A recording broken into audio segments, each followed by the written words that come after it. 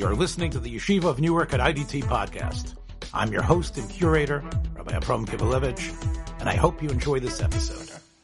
Parshat Shmini. This parsha, interestingly enough, always falls on or around, with rare exception. Every once in a while it comes before Pesach, but usually, I should say, it falls around the period of Yom HaShoah, Yom HaZikaron, Yom HaTzmaut. And I think that these parashiyot, Shmini and then Acharei Mot Kedoshim, speak a lot to that topic. I was actually reminded of a story while I was thinking about what to talk about this morning. The facts might be a little hazy because it's been a while, but I believe this was called Bochan Aricha. I don't know if it was actually called Bochan Aricha or we just called it that because that was the mountain they took us up on. But in fact, I have to share this with my son, who actually is probably going to go through this soon. He's in Kustinim. They took us out into the middle of the desert. This is in the middle of Bad Echad in officers training in the Israeli army. They took us out in the middle of the desert, and they started us off on a run. I think it was a 9 or a 10 kilometer run, which at the time, today would kill me, but at the time wasn't such a big deal. Except that for the last 2 kilometers, in addition to all our gear, they made us put on our gas masks. And we didn't know. They just told us to bring them with us, and we thought it was like part of the gear. You know, this was like that period of time where this stuff was on people's minds. And all of a sudden we find ourselves running with gas masks. Now, when you run with a gas mask on, first of all, you know, we'd all done it before. These are guys in officers' course, so they've experienced life as soldiers, sergeants for a while. And there's like a trick to kind of putting it a little up on your face so that you can breathe through the bottom. But they, of course, all knew this trick, and they made sure and inspected each of us to pull the straps tight, so we were really running in our gas masks. The first thing that happens is you begin to have a really hard time breathing. The second thing that happens is your mask fogs over, which many people sort of in Corona are starting to experience with their glasses. So you can't see, you can't breathe, you're running with all your gear. This becomes torturous. After about 2 kilometers of this, like 10, 15 minutes, when we're really like starting to sweat and exhausted, they all of a sudden tell us to stop, and they tell us that we have to head up in squads up this mountain. Okay? And the goal is to get up the mountain, get down the other side, and whatever's on the other side. And we don't know exactly what's going on. So we get up the mountain, we start, you know, you can't really run up a mountain, you're kind of climbing up the mountain, but you're being timed, right? And as we start heading up this mountain, along the way there are these stations. And there are chonchim, madrichei chir, like sort of the teachers, the instructors at Bad Echad. And there's a few of them waiting along the way. I've since heard that they do this in every officer's course, but they change it up every time so that, you know, cadets won't be able to tell the next group what's coming. And different things happen at different courses. And at one point, about halfway up the mountain, they say, okay, you have to get to the top of the mountain. And you have to be sure, like you might be attacked by enemy forces, you might be, you know, whatever. So we kind of switched off. You know, we're carrying heavy gear, you know, reapportioning it. All of a sudden, we're about, I don't know, I would say maybe 2/3 of the way up. So you can see the top, but it's probably a good 20 minutes left. And all of a sudden, someone from behind a rock throws these red smoke grenades, and that's a sign that you're under fire. And we all try to hit the ground, but there's nowhere to hit the ground. And then a guy jumps up and says, okay, 2 of you are now hit. Okay? 2 of you are wounded. And so what we have to do is we have to quickly rearrange all our gear, and 2 of us have to carry these guys. Now, you can't open up a stretcher on a steep mountain like this. So we're now carrying 2 of the guys, right? And as things unfold, I just happened to find myself leading the squad. Like we could, at any one point, anyone could lead the squad, but it happened to be my turn. So I'm leading the squad, and I see that we're almost at the top. We've got like 15, 20, feet left, and we're exhausted and we're sweating, right? And so I kind of get in this mode of like, the leader, and I'm leading the men, and I start, grabbing the guy behind me and pulling him, and come on, chevra, we're going to get to the top, yalla kadima, whatever. And I drive everybody up, and I'm all rolling, and all of a sudden the 2 guys pop out from behind these boulders at the top and spray us, sort of, as it were, with paint or whatever they had in their cans, and we're all finished. And we basically failed. And because we failed, and almost everybody there was cut down by these two guys, right? So there's no point to the exercise. And we have to go down, and we have to do the whole thing again. Now, I later heard that almost every squad failed this. Like, that was the point, right? Thank you very much. So I thought about this a lot. Like, they always wanted us to think about this or whatever. And I realized that what had happened was that my passion got away from me. You know, sometimes you get so in the moment. You're so driven. You're so passionate. You're so excited that you forget to take that pause. And one of the lessons that they wanted to teach us was that you can never stop thinking. You can never stop pausing. You have to constantly look at the terrain. Years later in Lebanon, this actually saved my life on at least 2 occasions. You're constantly walking and imagining, if somebody was going to attack me, where would they attack me from? You know what? If I was a terrorist, I would hide in that grove of trees. Well, if we got attacked right now from that grove of trees, because you can't go check out every grove of trees, then what would I do? Well, I guess I would lay down a cover fire over there, and we'd take cover in this ditch, and then I'd move around, and that's what you keep doing. And you do this every time. It becomes a game. It actually helps you pass by all these boring patrols, day after day, week after week, sometimes month after month, until one day it actually happens, and because you were doing that, it just saves you, right? But I wasn't doing that. I was so excited to get these guys up, and we made it to the top, that I completely lost my perspective. I was caught up in the moment. Now, why do I tell you this? Because this week, I mean, the connection of these topics is an interesting one. You know, we're sort of into Korbanot, into the Avodah of the Kohanim, and this is actually Yom Chanukat HaMishkan, right? Yom HaShmini is called Shmini, the 8th day, because it's the 8th day of consecrating the Mishkan, right? A year after they get out of Mitzrayim, it's actually Rosh Chodesh Nisan, okay? They've left Egypt behind. They've been through the desert. They made this terrible, terrible mistake of Chet Egel. Hashem isn't talking to them, right? There's no communication between Hashem and Am Yisrael from that point until now, right? From Chet Egel, which was the 17th day of Tammuz, until Nisan. So if you think about it, from July until April, right? There's no communication, which must have been very difficult. And they've been given a mitzvah. Now, according to Rashi, that mitzvah was given to them as a result of Chet Egel. According to the Ramban, it was always meant to be. But however you look at it, it's certainly clear that they've been building this Mishkan. They've spent 6-7 months. They're collecting all the materials. The artisans are at work. They finally finished the job. You don't just open it up. You have a whole ceremony. And Moshe, who is basically the Kohen Gadol, right, at this point, is going to transfer the kahuna, the priesthood, to Aaron. So for 7 days, every morning, Moshe wakes up with Aaron, Nadav Avihu, Elazar, and Itamar, right, his 4 sons, Aaron's 4 sons, and they put together the Mishkan, the tabernacle, and they go through the routine, and they learn everything they're supposed to do. And then they take it apart. And then the next day they do it again. In fact, if you remember, last week, we had a discussion before Shvi Shel Pesach, or this week actually, before Shvi Shel Pesach, we had a discussion about why you need a 7-day Chag, why you need a 7-day festival, and, you know, they should just have had 1 day to commemorate getting out of Egypt. We suggested that 7 days allows you to internalize something. Well, this is a perfect example. They spend 7 days until they get it. And then they get to the 8th day. And the 8th day, they wake up and they put it all together. Only now, they're going to transition from Moshe to Aaron. Moshe will step back. Moshe will walk away. Moshe will no longer be able to enter the places where Aaron, for example, will be able to enter, unless he's called, and even then with exception. And this is a tremendous day, right? Yom Chanukat HaMishkan. And the Psukim reflect this.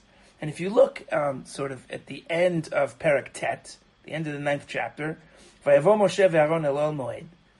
It's interesting that it says Vayavo Moshe, and he came. It should say Vayavo, and they came. Why does it say Vayavo Moshe ve'Aaron? Because they came as one. Why is it so important for us to know that Moshe and Aaron came as one? Because the Torah has had so many instances where brothers just cannot get it together, right? You know, Yitzchak and Yishmael, whoever's right, whoever's wrong, Yishmael has to leave. Yaakov and Esav, doesn't work out.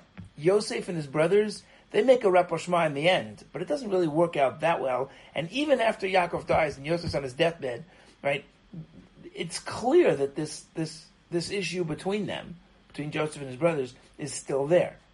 In fact, the reason that we make, according to some commentaries, the reason that on Friday nights we bless our children, Yisimcha Elokim ki Ephraim v'chi Menashe, right? That Hashem should make our children be like Ephraim and Menashe, is because Ephraim and Menashe are the first two brothers who do not seem to have any conflict. In fact, Ephraim is chosen to be the leader, and Menashe never says boo, so that it would seem at least that sibling rivalry and jealousy is absent, which is quite incredible that Yosef is able to teach that to his children after everything he went through, right? So if you could pick a place in the Torah where one would have expected some degree of jealousy, it would have been here.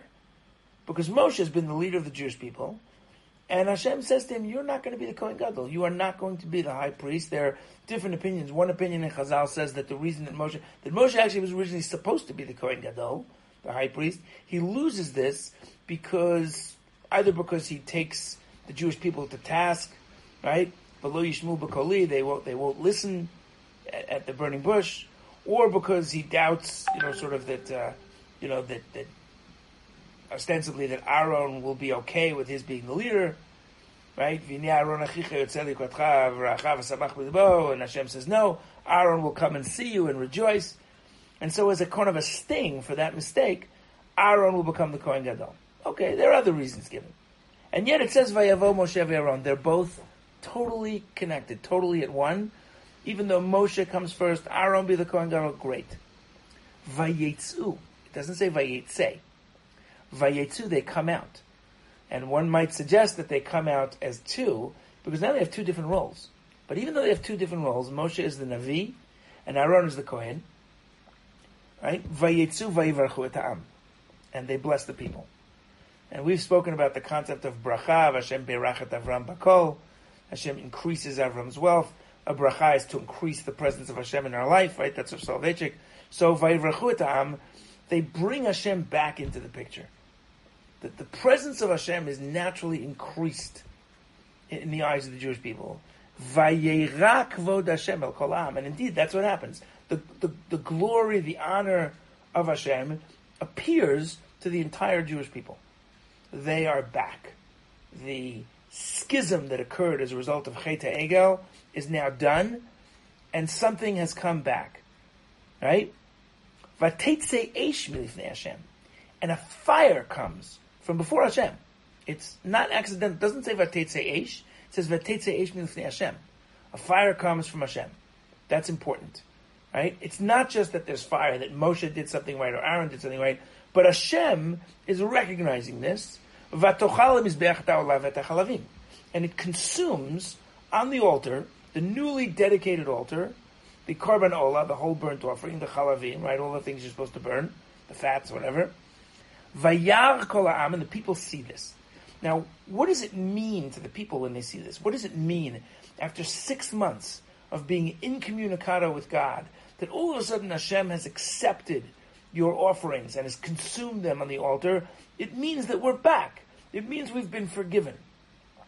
And in that moment, vayaronu, they experience a joy that's described as rina. Rina is a joy that has no words. You can get to a moment where you're so full of joy that you can't describe it, right? It's like if you pass a test, right, and you come home and your family says, how'd it go? And you say, well, you've got a lot to talk about. But if somebody misses the wedding and says to you, so I'm sorry I missed your wedding, how was it? You can't describe that. It's beyond description, the joy that you feel. In fact, people who are smart, they find ways to hang on to that and to go back to that moment when they need a moment like that in their life. I actually sang to Reet down to the chuppah. It was completely impromptu. She didn't know it was coming. In fact, you can see on the video, she kind of has a surprised look on her face. I guess in retrospect, there's a little bit of a risk. But I don't know. I was just I had to do something. I hadn't seen her in a week. Here comes this vision in a bridal dress. And if I sing that niggun and I close my eyes, I can go back to that moment. Now, there's no words for moments like that. When your child is born, could you describe the moment when you first become a grandparent. There's no words to that. So that's Rina. And I think one of the reasons that there's no words for moments like that is because whether we know it or not, we experience Hashem in those moments. We experience the infinite. We experience that which is the Ein Sof, which has no words, has no definition, is unlimited. The absolute unlimitedness. So we experience Rina. Vayiplu al pneihem. And they fall on their faces, the Jewish people, almost as though the physical, the body doesn't matter. The physical that we see is too limited to express what we're feeling. Right? By the way, every time in the Torah, when someone doesn't know what to do, can't describe, can't express, can't explain, they fall on their faces. When Moshe and Aaron have no idea what to do, they fall on their faces. Right? Okay. So now comes a very difficult piece. Because I think what makes it difficult is the fact that we're in a moment of such intense joy. You know? It's like, I remember Rabbi Aaron told me once that Kirk Douglas once told him, right? Kirk Douglas recently passed away. He was 103 years old. It's nice to be with an audience who actually knows who he was, right? Famous actor. And he somehow was discussing with Rabbi Aaron what drama is. Because you know what drama is? Drama is not that something intense happens. When they want to create a sad moment in a movie, you'll never see that the actor is told that his father died when he's sitting all alone, depressed in a study. They'll wait until he's in the middle of a high. It's his 50th birthday party, and they're bringing out the cake, and everybody's smiling, everybody's laughing, and just at that moment, someone will walk in and whisper something in his ear. And the contrast of his sudden shock with the joy around him is drama. That's why we're a people full of drama. Because 1 minute we're in the shadows of Buchenwald, and the next minute we're standing, dancing in Tel Aviv. That's the drama of Jewish history, right? This is probably the most dramatic moment in the entire Torah. Vayikhu bnei Aaron Nadav ve'Avihu, ish machtato. It doesn't say Vayikhu Nadav ve'Avihu. It says bnei Aaron, which is an important point. They were the sons of Aaron. Why is that important? Why do we need to know? We know who they are. Okay. They each take their machteh. Machteh is like a censer that picks up the incense, right? Vayitnu vahen eish, and they put what's probably a coal, the coal of with the incense in it. Vayasimo lektoret, they put the incense, the mixture on top of the coal, and when the burning coal ignites the incense, that's what creates the smoke and the smell and whatever else. Vayakrivu lifnei Hashem, and they offer it up before Hashem. Now there's those same two words, right? They are before Hashem. The fire came out and consumed the sacrifices. They come back to before Hashem. They want to capture that moment, and it's the same moment, but they're offering an eish zara asher lo tzivautam. It's a foreign offering, fire that they have not been commanded to do. Okay. So a fire comes out before Hashem. Now this is interesting. If you stopped here, since you just saw those exact words, Hashem, used to describe that Hashem accepted their offering, you would think this is going to be as high as we think we are. It's unbelievable. Look, we're getting even higher. This is going to be amazing. Right? And then the same word again, vatochal, and it consumes them. So again, if I stop, something's amazing. Only now everything changes. Instead of consuming the incense, vatochal otam, it consumes them. Vayamutu lifnei Hashem, and they die before Hashem. That same lifnei Hashem. So this is a very difficult moment.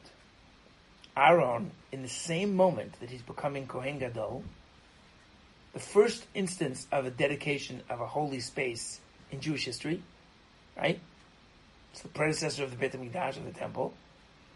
And it's the beginning of the Kahuna, because you don't really have Kohanim. You don't have priests before there's a Beit HaMikdash. And in that moment, Aaron's sons die. So Moshe says, "Vayom Moshe el Aaron, hu asher diber Hashem lemor b'krovai HaKadesh." Right? So we've actually discussed this in the past. Baruch Sterman has a wonderful article on this. Right? The Moshe is dealing with the tragedy in whatever way he deals with it. What's interesting here is exactly what happened here? I suspect because the language is exactly the same, the rabbis, the commentators, seem to be divided. In fact, if you really look, you can find at least 14 different explanations, possibly 15, for what happened here. And what's really fascinating is they're divided. Some of them, are negative. None of you did something wrong. They were Moreh Halacha Bifnei Rabbo. They taught in front of their teacher. They were drunk. Some of them are incredibly elevated. They were so pure they couldn't stay in this world. They were beyond this world. Right? And I think because it's exactly the same language, rabbis have an easy time saying maybe this was still something good. But our focus on Rav Shimshon Raphael Hirsch. Shimshon Raphael Hirsch has a fascinating opinion. He says that what happened in this moment was that they were consumed by passion. They needed a pause, and they didn't get it. They were caught up in the moment. And they were so caught up in the moment that they just wanted to do more. This is so amazing. It's like, sometimes, you ever have a moment where, you're at the wedding. If you go to a wedding, you listen to a wedding band. There are different things that help to define whether a band is a really good band. I'll tell you one of them. It's just an opinion. A really good wedding band knows when to stop. You stop the dancing when they're on a high, right? Sometimes a band doesn't get it. Everybody's dancing, they're into it. But then people are getting tired. And then it's like you want to have your dinner. And so people got to drop off, right? But they do another song and another song. And then what happens is the chas and the kala, they're left with like the 10, 15 friends, and they're trying to keep the circle going. And it just ends on the down. You have to stop when they're high, right? It's like a person is so caught up in the moment, the band is so into it, they've lost the crowd, right? We do that as speakers sometimes, I'm always better off when my wife is in the audience, because I'll get that look. I know that look. Like less is more, right? So none of you get caught up in the passion of the moment, right? But they're leaders. A leader shouldn't need to express joy greater than those of the people. The joy of the leader should be the joy of the people. And if the korban has been accepted, if the offering has been accepted and the people are rejoicing, then that's it. You don't need another offering. Their offering should be your offering. I remember, I'm reminded, I was once at a wedding, and I remember I was like, how like there's these concentric circles. And the middle circle is usually like the chatan, for me, because I'm a man, the groom, and, his close family, his close friends. And then there's like a circle around them, like sort of closer friends. And then there's like what we call the Altakaker circle in the back, Either people who feel like I'm getting dinner, I should at least dance and be part of the community. But, it'd be okay with me if the dance is down. But it's nice for the chas and kala that there's a bigger dancing audience, right? So I was once somewhere in one of these outer circles, and I noticed that the chatan had this moment. He was dancing, and he grabbed one of his brothers, and then another one of his brothers, and then his father, right? And this is a boy from a large family, and there were 5 or 6 of them, and they were just dancing in the middle, And it was just one of those perfect moments. And usually when you see that, you just want to make sure that the other side, because the father of the kala, so he doesn't, but it just so happened that he was there. It was mamash a pure moment. There wasn't anybody else need to come in. And there was a rabbi, who actually was a very well-respected, great rabbi, got himself into trouble later, but whatever. And he was a Torah scholar or whatever. And I guess he missed the chuppah, he came late. And he came in, and I happened to notice him. And I see him, he's like pushing his way through the circles. And he pushes his way into the middle of the circle. Now, I guess, look, I don't know. Only Hashem knows what's in the hearts of men. So I'm not saying this is what happened. I'm just saying my perception of what happened. He pushes himself into the circle, grabs the father, grabs the boys, and starts dancing with them. And I remember thinking, and you could see, and after that it just broke up because the boys weren't interested in dancing with the rabbi. He was caught up in his passion. Maybe he loved his father or loved the chatan or whatever it was so much that he lost the moment. He didn't realize that he was trying to create a moment instead of enjoying watching a moment that already existed. We do this sometimes. We get caught up too much by the passion. And Every human being on some level is a leader to some degree.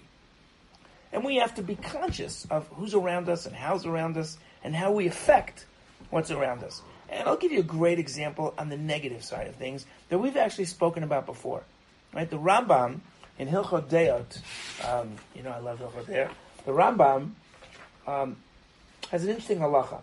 In Perek Aleph Perek Bet halacha Daled, the fourth halacha in the second chapter of Hilchot Deot, Le'olam yarbeh adam b'shtika.